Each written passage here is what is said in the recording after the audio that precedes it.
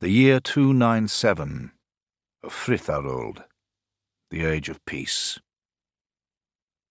Death is a part of life, Orca whispered into her son's ear. Even though Brekka's arm was drawn back, the ash spear gripped tight in his small, white-knuckled fist, and the spearhead aimed at the reindeer in front of them, she could see the hesitation in his eyes, in the set of his jaw. He is too gentle for this world of pain, Orca thought. She opened her mouth to scold him, but a hand touched her arm, a huge hand where Brekka's was small, rough-skinned where Brekka's was smooth.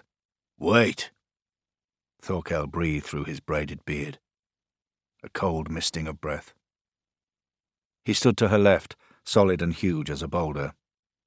Muscles bunched in Orca's jaw, hard words already in her throat. Hard words are needed for this hard world. But she held her tongue. Spring sunlight dappled the ground through soft, swaying branches, reflecting brightly from patches of rimed snow.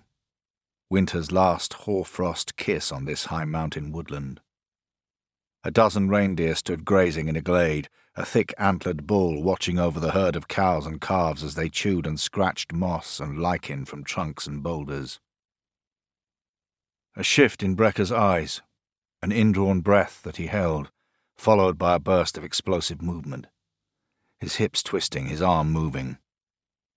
The spear left his fist. A hiss, a sharp iron sliced through air. A flush of pride in Orca's chest. It was well thrown.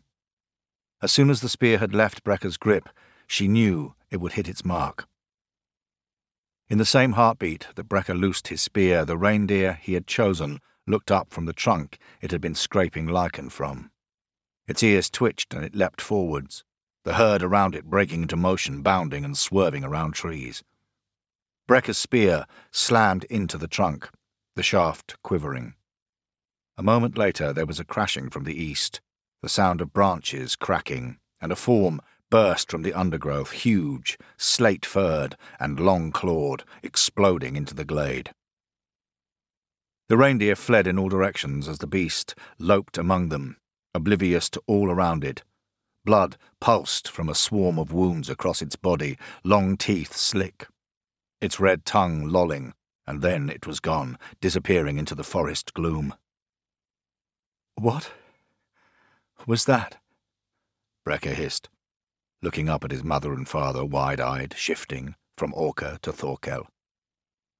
"A fell wolf," Thorkel grunted as he broke into motion, the stealth of the hunt forgotten. He pushed through undergrowth into the glade, a thick shafted spear in one fist, branches snapping, Orca and Brekka following. Thorkel dropped to one knee, tugged a glove off with his teeth and touched his fingertips to droplets of the wolf's blood, brushing them across the tip of his tongue. He spat, rose and followed the trail of wolf blood to the edge of the glade, then stood there peering into the murk. Brekka walked up to his spear, the blade half sunk into a pine tree, and tried to pull it free. His body strained, but the spear didn't move. He looked up at Orca. Grey-green eyes in a pale, muddied face, a straight nose and strong jaw framed with crow-black hair, so much like his father, and the opposite of her, apart from his eyes. He had Orca's eyes.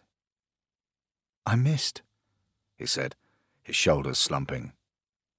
Orca gripped the shaft in her gloved hand and tugged the spear free.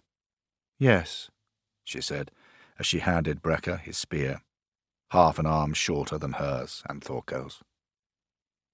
"It was not your fault," Thorkel said from the glade's edge. He was still staring into the gloom, a thick braid of black-grey streaked hair poking from beneath his woolen knoll-binding cap, his nose twitching.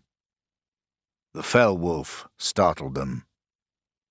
"Why didn't it kill any of those reindeer?" Brekka asked, as he took his short spear back from Orca. Thorkel lifted his hand, showing bloodied fingertips. "It was wounded, not thinking about its supper." "What did that to a fell wolf?" Brekka asked. A silence. Orca strode to the opposite end of the glade, her spear ready as she regarded the dark hole in the undergrowth from where the wolf had emerged.